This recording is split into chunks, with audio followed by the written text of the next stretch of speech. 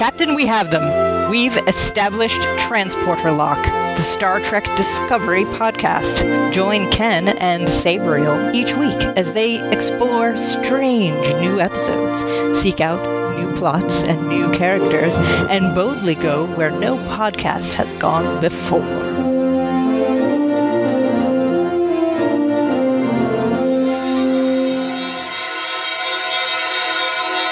Hello, and welcome to Transporter Lock, a Star Trek Discovery podcast. I am your host, Sabriel, and I am joined by Ken Gagne. Hello, Ken. Hello, Sabriel. How are you today? I am doing wonderful. It's Monday afternoon after we watch Star Trek, and I love Sundays. I just love Sundays. Do you have sort of like a crash after watching Star Trek, like it was a high while you were watching the show, and then you realize, oh no, it's another week until the next episode? Oh, yeah, man. And now, in only like 2 weeks, we're going to have a very, very hard crash. Oh my gosh, February 11th is the last episode of the season. I don't know what we're going to do for the next, 7 months? How did we live like this before? In caves with stones and rocks and twigs.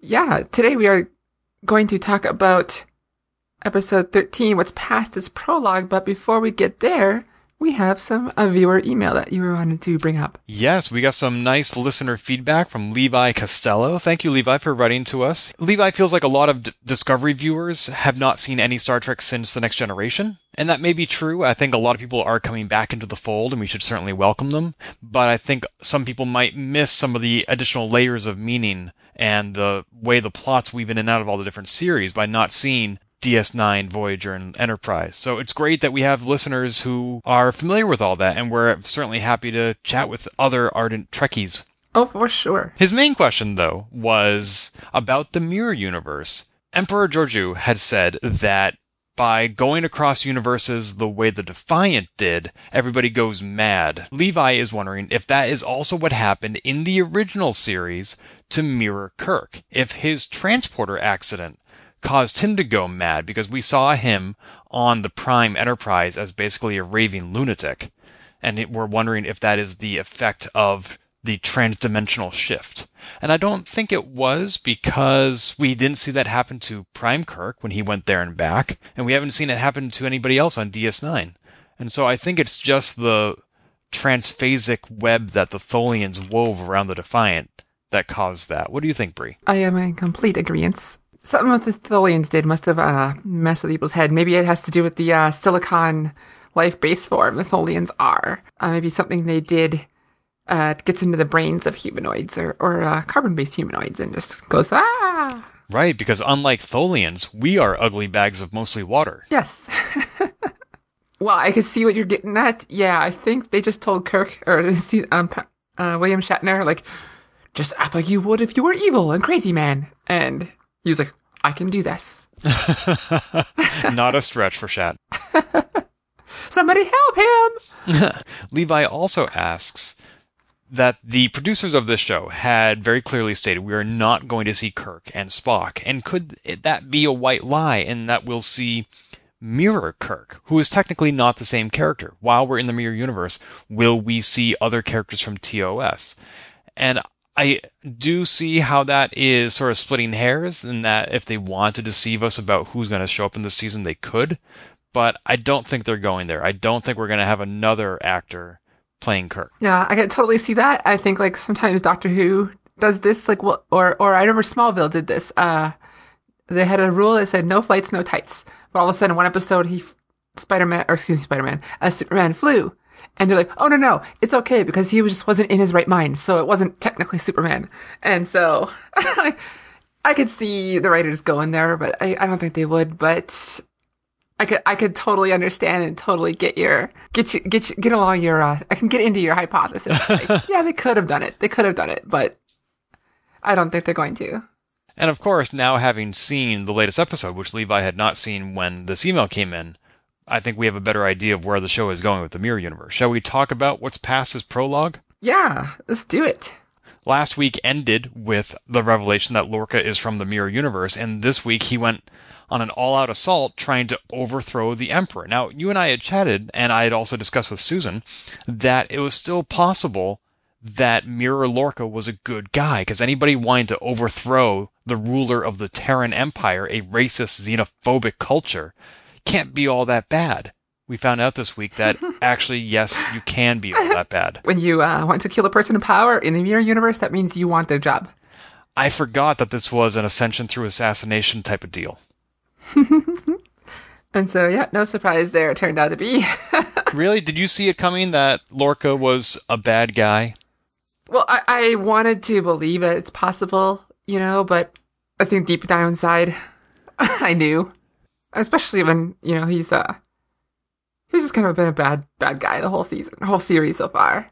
And so, yeah, there's that hope, but I think we all knew deep down inside. I don't know. I think it would have been more interesting if he was a good guy, because then Burnham would have been torn between trusting this person who's been lying to her all along or trusting this evil empress who looks just like her dead mother figure whom she betrayed. On the other hand, then that would just be stealing Spock's story Mirror Spock's story, excuse me. Because he was the one who rose above and tried to make the Terran Empire more like the Federation, and wound up being his undoing, and the Terran Empire's undoing. So by having Lorca become that guy, the good guy here, I don't know I think that would have taken away from Mirror Spock. Well, it depends on whether or not Lorca succeeds or not. Yeah, also true. But anyway, that wasn't his goal, was to replace the Terran Empire with something more logical.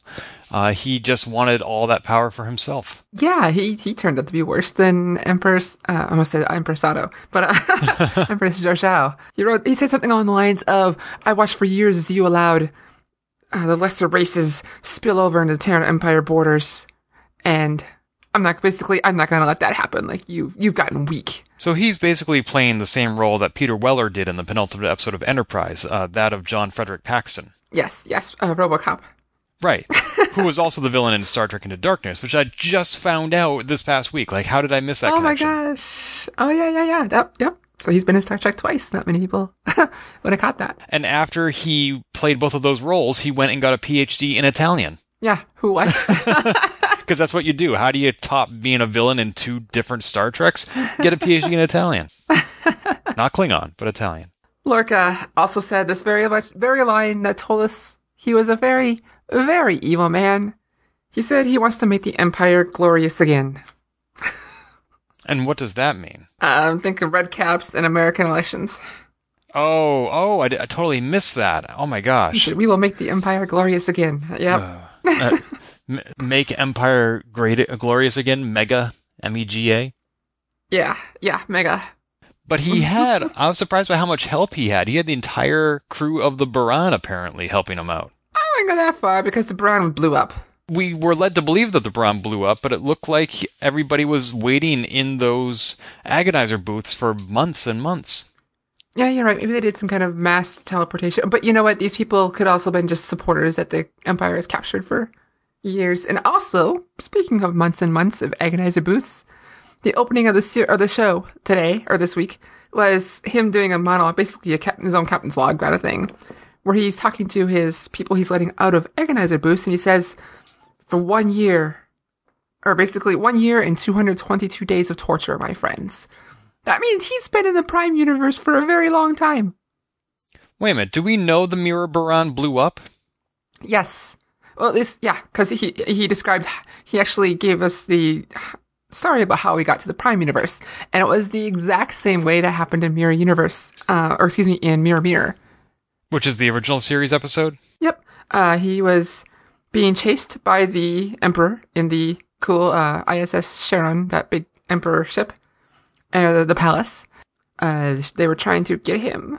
The same time, the Buran was under attack, and at the same time that the Emperor was trying to beam him over to the palace ship, they were also flying into an ion storm.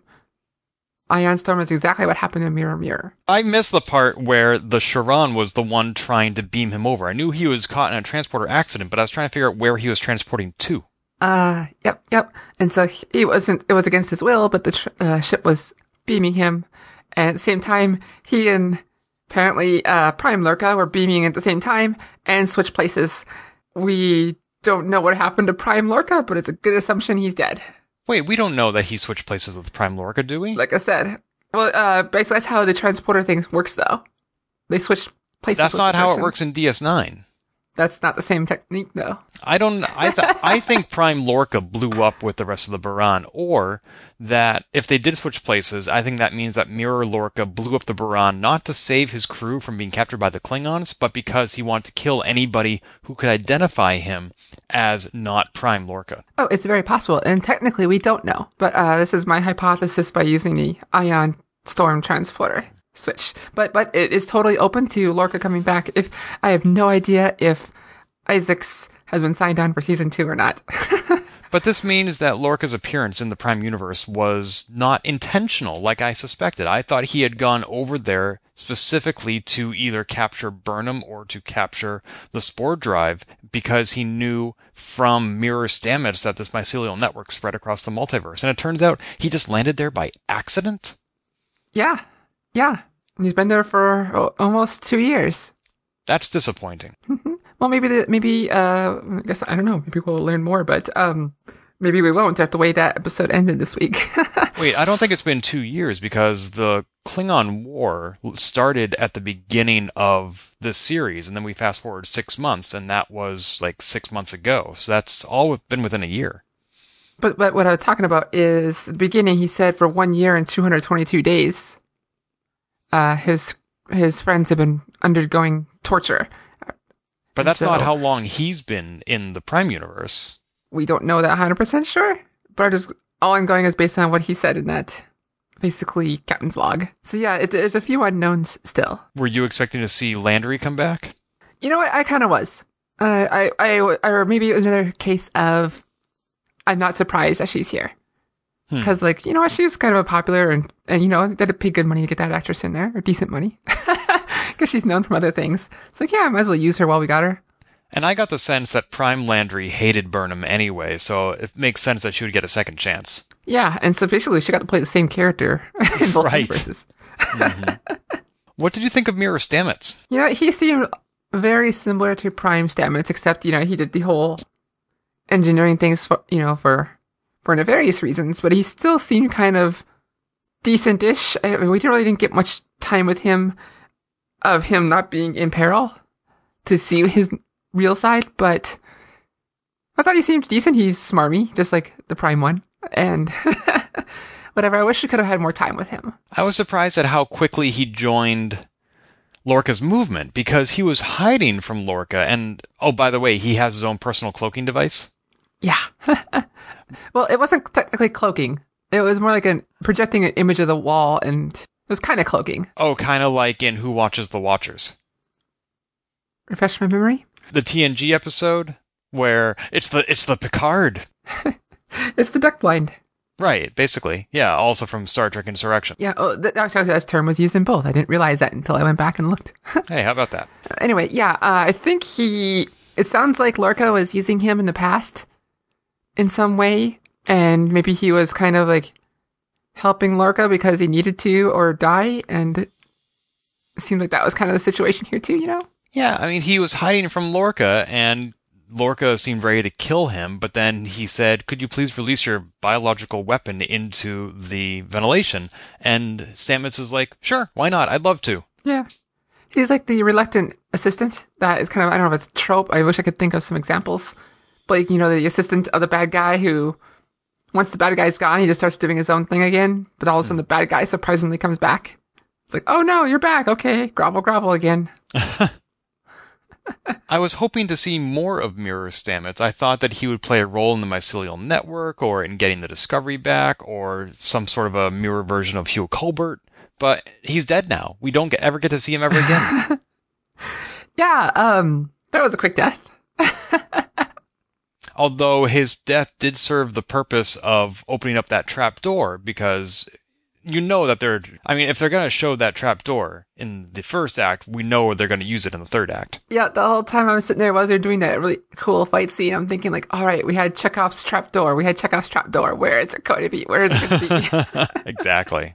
And speaking of fight scenes, there was some fantastic choreography in this episode. Oh my god, I even wrote that in my notes. Like, later on in the episode, Burnham and the Emperor are fighting Lorca and his people in the throne room, and that was a really good fight scene for Star Trek, or even just TV in general. It was a really good fight scene, and multiple times there was multiple fights going on camera at the same time and not the cutaways.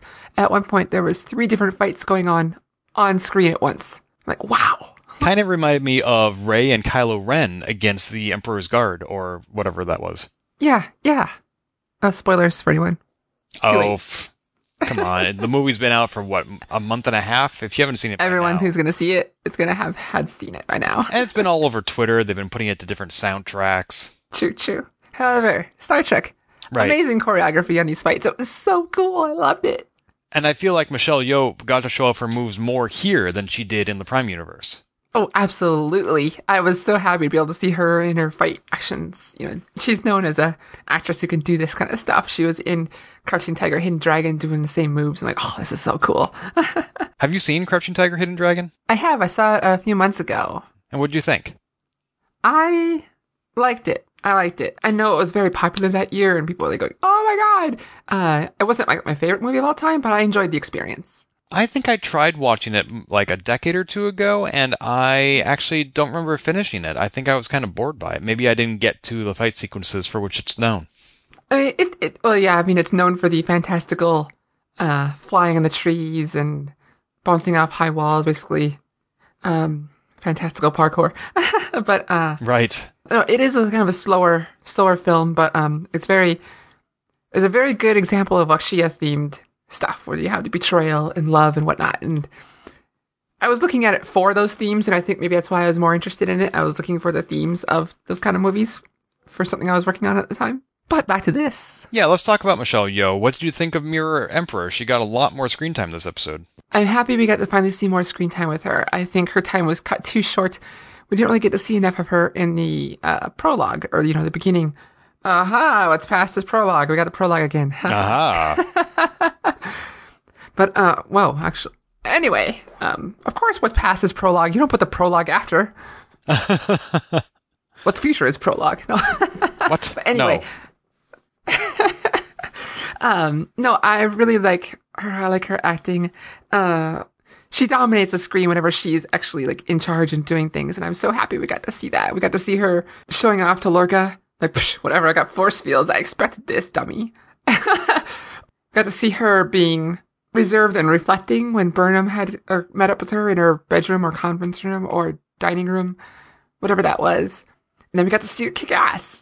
And so we got to see like a wide range. Oh, and we also get to see her pissed off at Michael for rescuing her. She said near the beginning of the episode that she would not succumb to sentimentality for Burnham again, and yet it seems like that's what she did throughout the rest of the episode. At the end, she even said it was almost like having my daughter back. Yeah. Oh, no. She was trying to tell herself that. So this was not a warning to Burnham. This was her trying to convince herself. I think so. Which I'm also happy to see. We got to see more emotion out of a Mirror Universe character. In the past, Mirror Universe characters have always typically been, aha, I'm evil for evil's sake, aha. And here, we get to see kind of development, like, okay, it's kind of a front. You do have that glint or that edge of being a jerk. I'm cleaning my language up. But, you do have some humanity in you, and you do have feelings as well. That's not just kill, maim, destroy. Well, about that, Burnham says at one point that she's teaming up with the Emperor because she wants to make Lorca pay for all the pain he's caused and all the lives he will cost. But she's saying this to the leader of a racist, xenophobic empire that she watched bomb the rebels from outer space. Yep, which is that interesting trope of let's make us feel for the person who is obviously ridiculously evil. It's hard because we know she's a terrible person, but she's also got some, I appreciate that they're trying to make the Mirror Universe humans have emotions when that's not really been a thing in the past. They made me enjoy her version of the Emperor, even though I know she's evil and I should absolutely hate her. I thought she was going to betray Burnham at the end. I was kind of wondering that too. I kept waiting for it, and she's like, no. Good job. It was a good plan. What? The Emperor even let Burnham drop the shields on the reactor, which I never thought the Emperor would allow to happen. I think she was going to because she didn't want anybody else to have the ship. She knew she was never going to be Emperor again. And she's like, yeah, get rid of it. Never be the Emperor again, but she never stopped being the Emperor. Well, in her mind, she even said, it's like, I'm basically her time is done. Her neck has been, what was the exact phrasing? Basically, because an attempt was made and it was this successful, now there's nothing stopping anyone else, and she's basically done. And so she was expecting to die when she was trying to save Burnham. So when she was disappointed that she didn't die, do you think that's because she wanted to die with honor, or do you think it's important that they actually see her dead body in order for her reign to end, as opposed to wondering where has she gone and will she come back? Oh, it could be both. Could be very much both. I mean, of course you want to go down with fighting as an emperor. You don't want to be captured or whatnot, because then you can be used as a, I don't know, trophy? Rallying point? Yeah, something basically where they can say, haha, we got this emperor, and we can just toy with her even though she's alive. Someone will figure out the word for me, and I can. Words is hard. Were you surprised that Burnham saved her? Yes and no. I was thinking, oh, she's going to do it, she's going to do it, she's going to do it. And as the scene went longer and longer, I'm like, oh, she's not going to do it. And all of a sudden she does it. And so, yes and no. You know, it's not often you get a second chance, because in the very second episode, Battle of the Binary Stars, Burnham is running for Georgiou's body when she's beamed out. She doesn't get to the body in time. She doesn't get to bring Georgiou home. And this time, it was exactly the same thing, except this time she made it. And also Georgiou was still alive. So she did get to beam back with Georgiou, just like she tried to at Battle of the Binary Stars. Yeah, so now she got to make it right, even though it's not the same person. But where can they possibly go with this? We now have the leader of an evil, racist, xenophobic, mirror universe empire on a Prime Universe Federation starship captained by Dinner. Yep. And I was thinking about this. Some people were speculating, I guess we should, well, we don't know. Discovery got back, but they came back too late. It's 9 months later, and the Klingons have won the war. Right. But what's going to happen with the Emperor? Where is this going? Yep, I'm getting there. That's why I needed to make sure I had that backstory. All right. What they're going to do with her is somehow she's going to have to be some kind of sacrifice again for Burnham, so Discovery can go back in time to the point they were trying to get to. I don't know how, I don't know what, but she will be some kind of sacrifice, and Burnham has to go, okay, I can accept this, finally. So you mean just like how Georgiou was willing to buy Michael some time at the end of this latest episode so that she could have time to transfer back, she's going to do the same thing again, where there's going to be some scenario where, oh, somebody has to go into the reactor and they won't come out, but this is our only way back to 9 months ago, and the Emperor's going to be like, I'll do it? Yep. Somehow, yeah. Why? Her reasoning, we'll see. Maybe it's her connection to Michael. I don't know. But, I mean, they got to get rid of her somehow. That's my viewpoint. But she's obviously not happy to have been saved. She even said, what have you done to me? And I have to wonder how the rest... Well, first of all, the rest of the crew doesn't necessarily know this person, because she was captain of the Shenzhou, not the Discovery. Mm-hmm. Certainly Detmer on the bridge is going to recognize her, and Saru. Oh my god. But probably and Saru is going to people. have a hard day. Yeah. But in the meantime, I have to imagine that they're probably going to put Emperor Georgiou in the brig, along with Voq and L'Rell. It's like a rogues gallery down there. I was thinking that too. It was kind of interesting, and I also was kind of appreciative we did not see Voq or L'Rell the entire episode. Again, you and I were talking about how this storyline with Voq and Ash isn't really paying off, and this week they seem to have just written it off, although I assume it's going to play a much bigger role in the next 2 episodes. I'm sure it will, and I hope so. Honestly, right now, their storyline I could care less about. Like, even after all that build-up, I'm just like, that was the horrible presentation of it last week. Just less than optimal presentation of it last week. Maybe just like, yeah, I don't care. Maybe next week we'll change that. I hope it does. I really hope it does. But right now I'm like, whatever. We do want to talk about the cliffhanger it ended on, but before, I also want to talk about how they got there. We haven't really talked much about the whole mycelial network aspect of their time in the Mirror Universe and how they got back. Yeah, you wanted to cover that one since I've been taking over? Well, first of all, it turns out this mycelial network, had it been continued to be corrupted, it would have disrupted and eliminated all life in the entire multiverse. And I like that they use that word, multiverse. It means that even the Discovery acknowledges that there are yet more universes out there. But also, I liked the little dig that they made against what I felt was our own current place in space and time on Earth, which is where they said, oh, they thought that they could replenish this resource before it ran out. Yeah, they're so naive. But it makes me wonder, Sabriel, what if we are in the mirror universe right now? Oh, we've known that ever since this last election. Oh, sad. But it's true, like we've always thought that Star Trek and Starfleet are our future. What if the Terran Empire is our future? Well, we can try to fight that. But we know it's, well, Ken, you have not quite a goatee, but. But this is all the more reason why we need to invent transporters so that we can get caught in accidents and go over to the Prime Universe where everything is great. Again. Or, you and I, we're fairly young and healthy. We'll just wait until April 5th, 2063, when the Toplana Hoth lands in Bozeman, Montana, and we'll just wait and see, does Zefram Cochrane shake the Vulcan's hand, or does he pull out a shotgun and shoots him in the face? Ken, 2 things. 1, I've already got plans to be there, and you're welcome to join.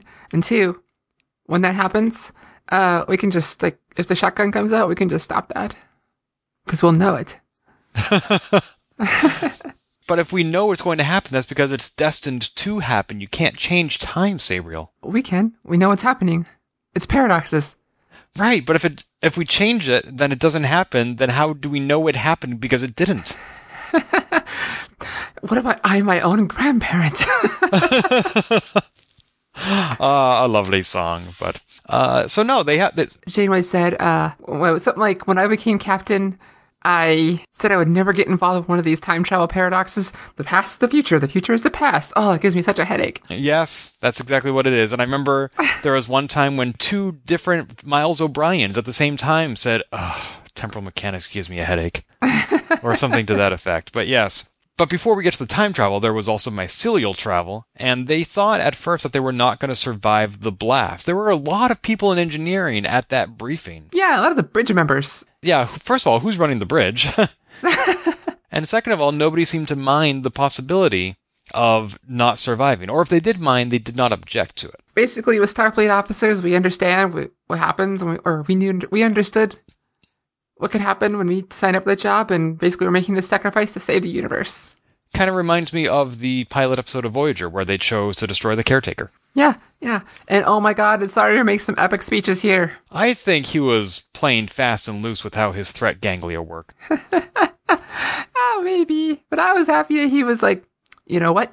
My race can see death coming. Well, no, he was just being the fearless leader, even if he was scared out of his gourd. My race can see death coming. I do not see death this day.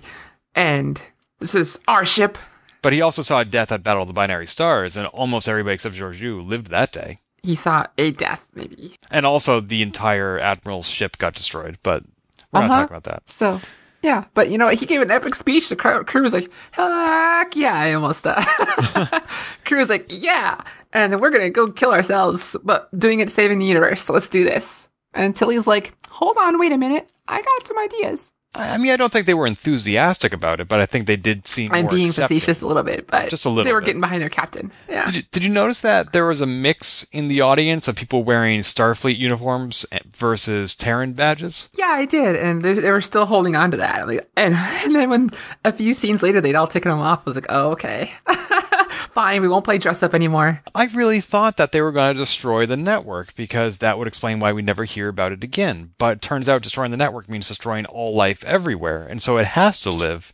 And so I'm really curious how they're going to explain away the discrepancy of, yes, there's a spore warp drive, but no, we never use it. Yeah, it'll be interesting to see. You know what? Maybe that's what the Iconian Gateway uses. I mean, something like that. So it's an Iconian mushroom door. Maybe. Yeah, just throwing some hypotheses out there, but it'll be interesting to see, or maybe Discovery will get blown up, we'll lose all their research, and then we have Discovery A, or something like that. And also, no matter how many warp points or coordinates Stamets had about his various jumps through the spore drive, what finally led them home was the power of love. Yeah. Oh. They even changed the lighting in the warp room that he is in from blue to red so that he could see the network and listen to the opera. That was very nice of them, wasn't it? It was. Of course, as soon as they get out, it's blue again. Yeah. But, it could actually be the warp drive, right behind them, lighting things up, and then they stopped all of a sudden. But no, it was a sweet scene, and I'm happy we kind of got to have him kind of say goodbye again but in a conscious state, say goodbye to Culber. Yeah, because throughout the rest of the episode, he seemed pretty chill about the fact that his partner had been brutally murdered. Yeah, you know what? Maybe he's not. He's just hiding it because he has a job to do. And then he can mourn later. I mean, he'd have to. I can imagine that he's saying to himself, there'll be time to mourn later. Right now, we need to get home. And I loved the flyby of the Sharon where they did get home, where like Landry is saying, what are they doing? And they zip right in and launch their torpedoes right at the reactor. And Landry is saying, like, this is the first time I've seen either Landry or Mirror Landry express any sort of doubt or lack of confidence or fear, where she said, are the enforcement shields up? Yeah, you're right. I hadn't thought that. Yeah, it was the first time she's actually looked concerned before, other than when the tardigrade ate her face. Right. But she's like, oh, crap. I mean, why would they be going in for this photon torpedo spread unless the shields were down? She's like, tell me they're up. And they're not. Sorry, goodbye. So now she really is dead again. Yeah. Speaking of Landry and the throne room, we completely skirted around one issue, and that was Lorca's death. Oh, yeah. Do you think he's dead? Okay, so two things. One, I thought so, and then I saw someone make a comment like, well, maybe he's just in the mycelial network. But when I watched it the second time, I was like, yeah, I'm pretty sure he's dead, but in Star Trek, there's always a possibility. Like Kirk came back. Well, the way he died, the way Lorca died in this episode is exactly the same way the villain died at the end of season 3 of the TV show Reboot. I didn't see the that part. I only saw up to season 2 where the end of it turned out to be like, it was in season 3 where they jumped ahead in time. Yes. Yeah, they stopped airing that here where I live, and so I never got to see that season. I also did not get to see it when it first aired. I had to wait more than a decade for the rights to finally be released from some German vault, and a DVD edition came out. Ah. And there is also a 4th season that picks up after that, and that villain comes back. Spoiler. Of course. So I would not be at all surprised if Lorca, just one episode after being revealed as Mirror Lorca, is now all of a sudden dead. We have lost Mirror Lorca and Mirror Stamets. I would not be surprised if we saw one of them again. Yeah. I would not be, but also, like, okay, if they're dead, they're dead. But I would not be surprised either. So, hey, that's Star Trek, that's why. I might go, Now that I think about it, not only did he fall into the mycelial network, he also had a sword run through him. Yeah, he did. That's true. He did have the sword through him. And speaking of the sword, watching the fight the first time, I'm like, he had Georgia's sword, and he stabbed someone in the back with it. Like, he slashed through their back. And I was like, what? But no one is, like, has this reaction. Like who did he slice in the back? And then I watched it again, and it almost looked like he slashed Mirror Landry in the back when Landry was fighting Michael. Almost feels like he was saving Michael. I only watched the fight scene once, but it looked to me like that too. It almost looked like he was trying to get Landry out of the way so that he could fight Burnham. Yeah, and I was like, that was interesting, but then Landry's alive again, so that wasn't a mortal wound. Yeah, apparently not. But I thought it was interesting that he attacked his own, basically, commander. Well, I'm not surprised that, betrayal is the way of the Mirror Universe. Well, that too, yeah. Plus, he still is madly in love with Michael Burnham. Mirror Michael. It was weird that he said that nobody touches Burnham. She is key to our success. And I think she had already played her role in getting him to lead this revolt. I think from there on, his only need for her was personal. Yeah, he was madly in love with her. I like how she's like, oh, yeah. Gosh, there's so much I want to talk about here. Michael, to get to him, she did the same thing she pulled on Mudd by giving him exactly what he wanted. And they turned the Emperor and herself in. Right. And then in this scene, she's like, I'll give you me, but only my brain. So I don't get any ideas. Right. All you're getting is my mind, nothing else. Yep. And in that scene, Saru said, I would like to hear from Burnham herself that she's fine. And she said, this is where I need to be. And Saru said, that's all I needed to hear. Do you think he was seeking confirmation of exactly where she was so that he would know where to fire? Earlier in the episode, she said she would get to him, tell him when to attack. And she then learned she was going to figure out where she was going to be.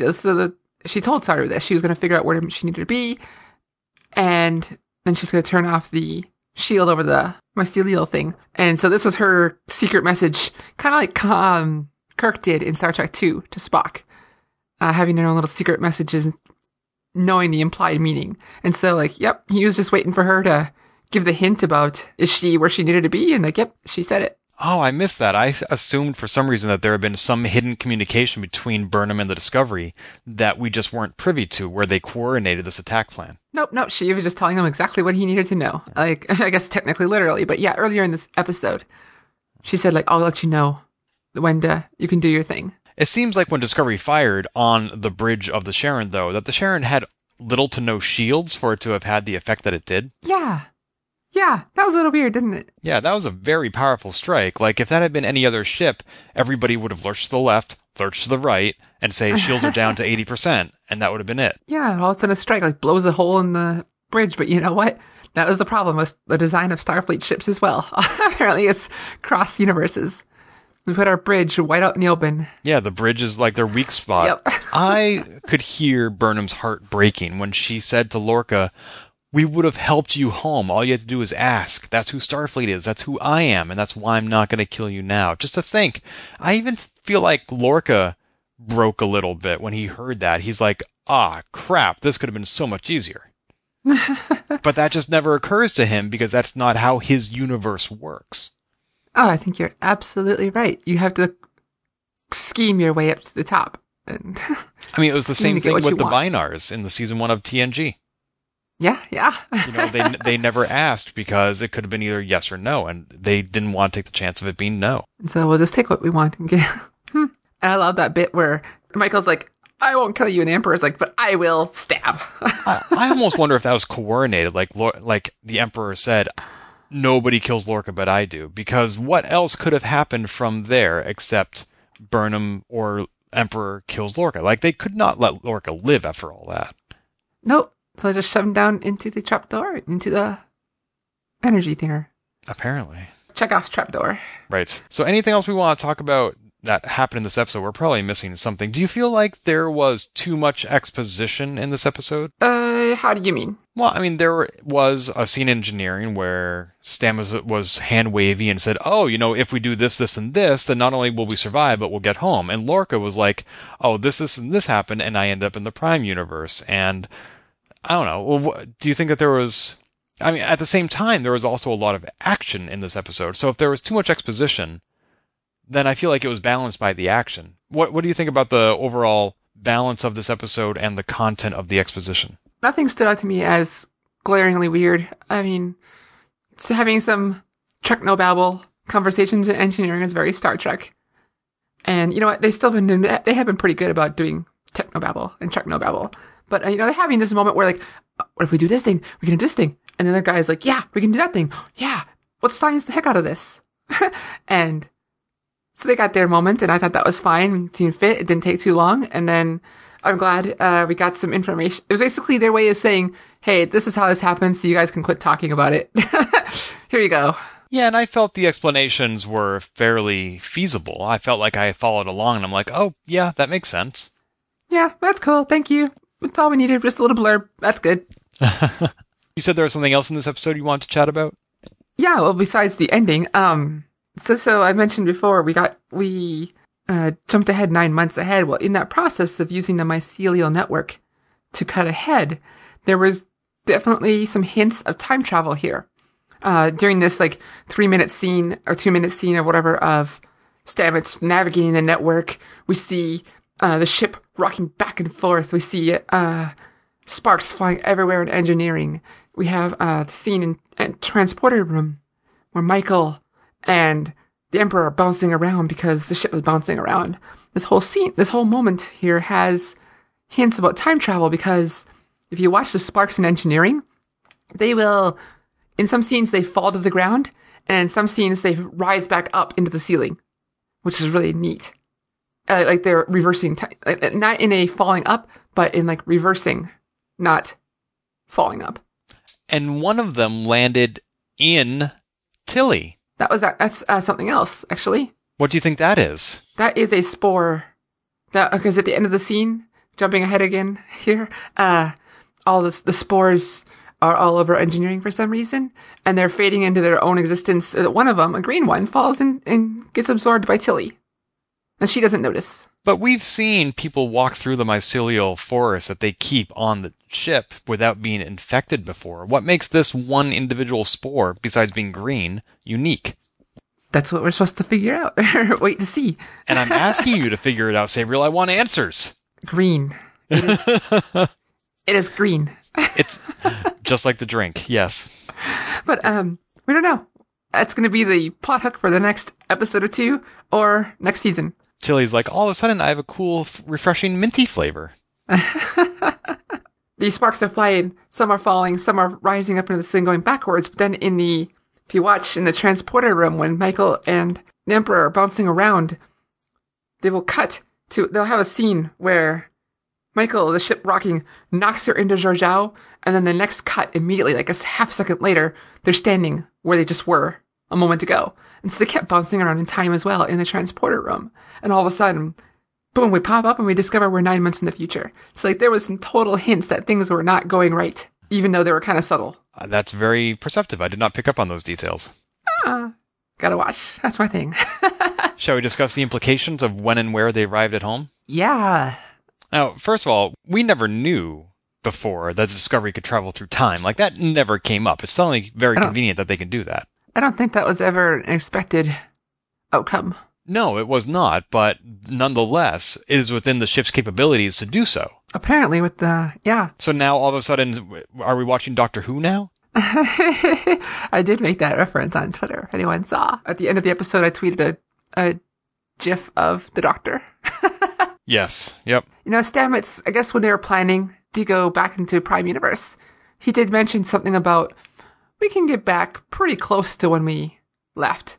Basically knowing that some time travel was possible. He apparently knew this, and we weren't privy to it before. But they didn't land close. They landed 9 months later, Yeah. and the Klingons have won the war. Yeah, oops. Now, we know that this cannot stand because the Federation exists 10 years later in the original series, so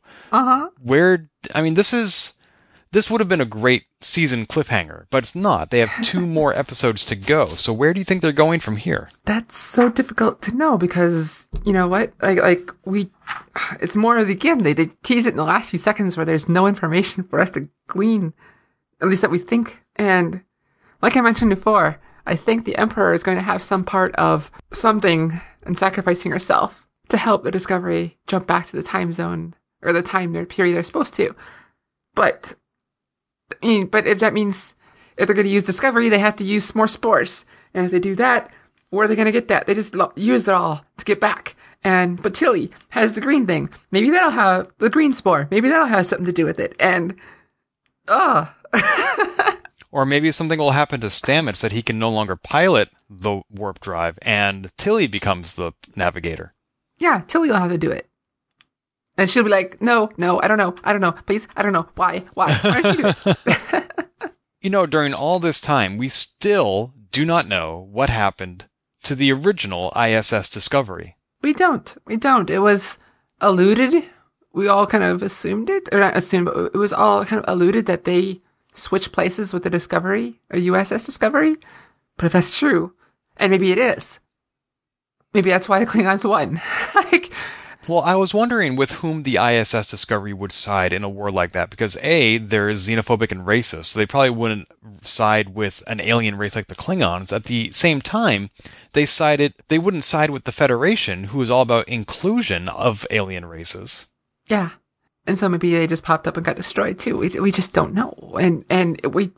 I wish we did know. Maybe we will in the last 2 episodes. Well, I was disappointed that Lorca, when he revealed himself to Burnham, said, your Federation will never work. It's a dream of all these stupid ideals that are weaknesses. And I was hearing that from somebody who had just been a Starfleet captain for 12 months roughly, and none of that sunk in. He didn't see it working even after all that time.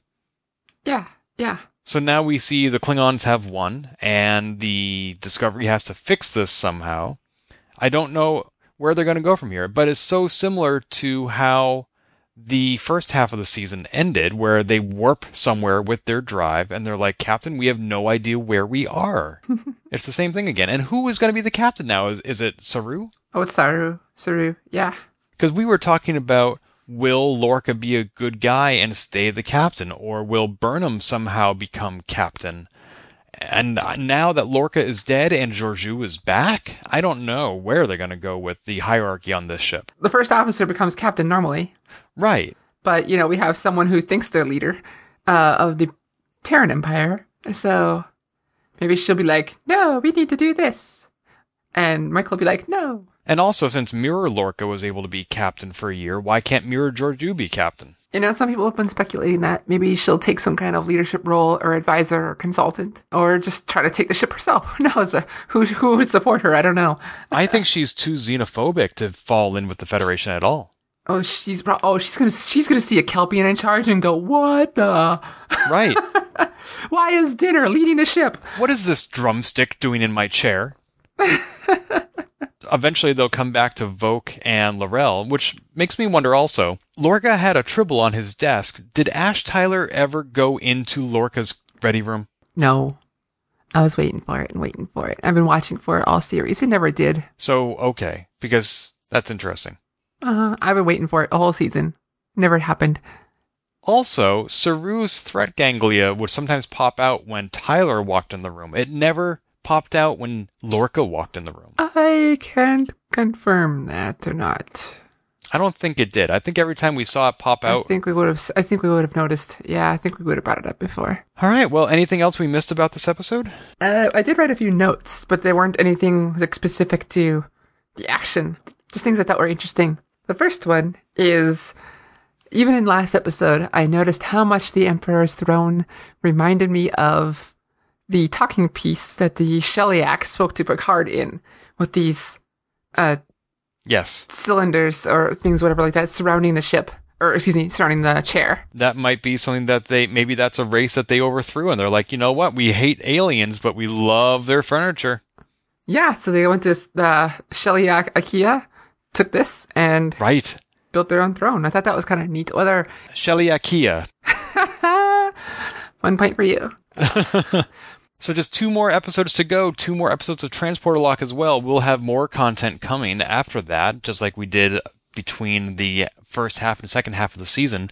But I am really excited. I thought this episode was one of the best of the second half season. You and I were a little underwhelmed last week. I feel like they got their momentum back this week. Yeah, definitely with the Klingon thing last week. It was, wasn't too exciting, but I'm glad we had this week to make up for it.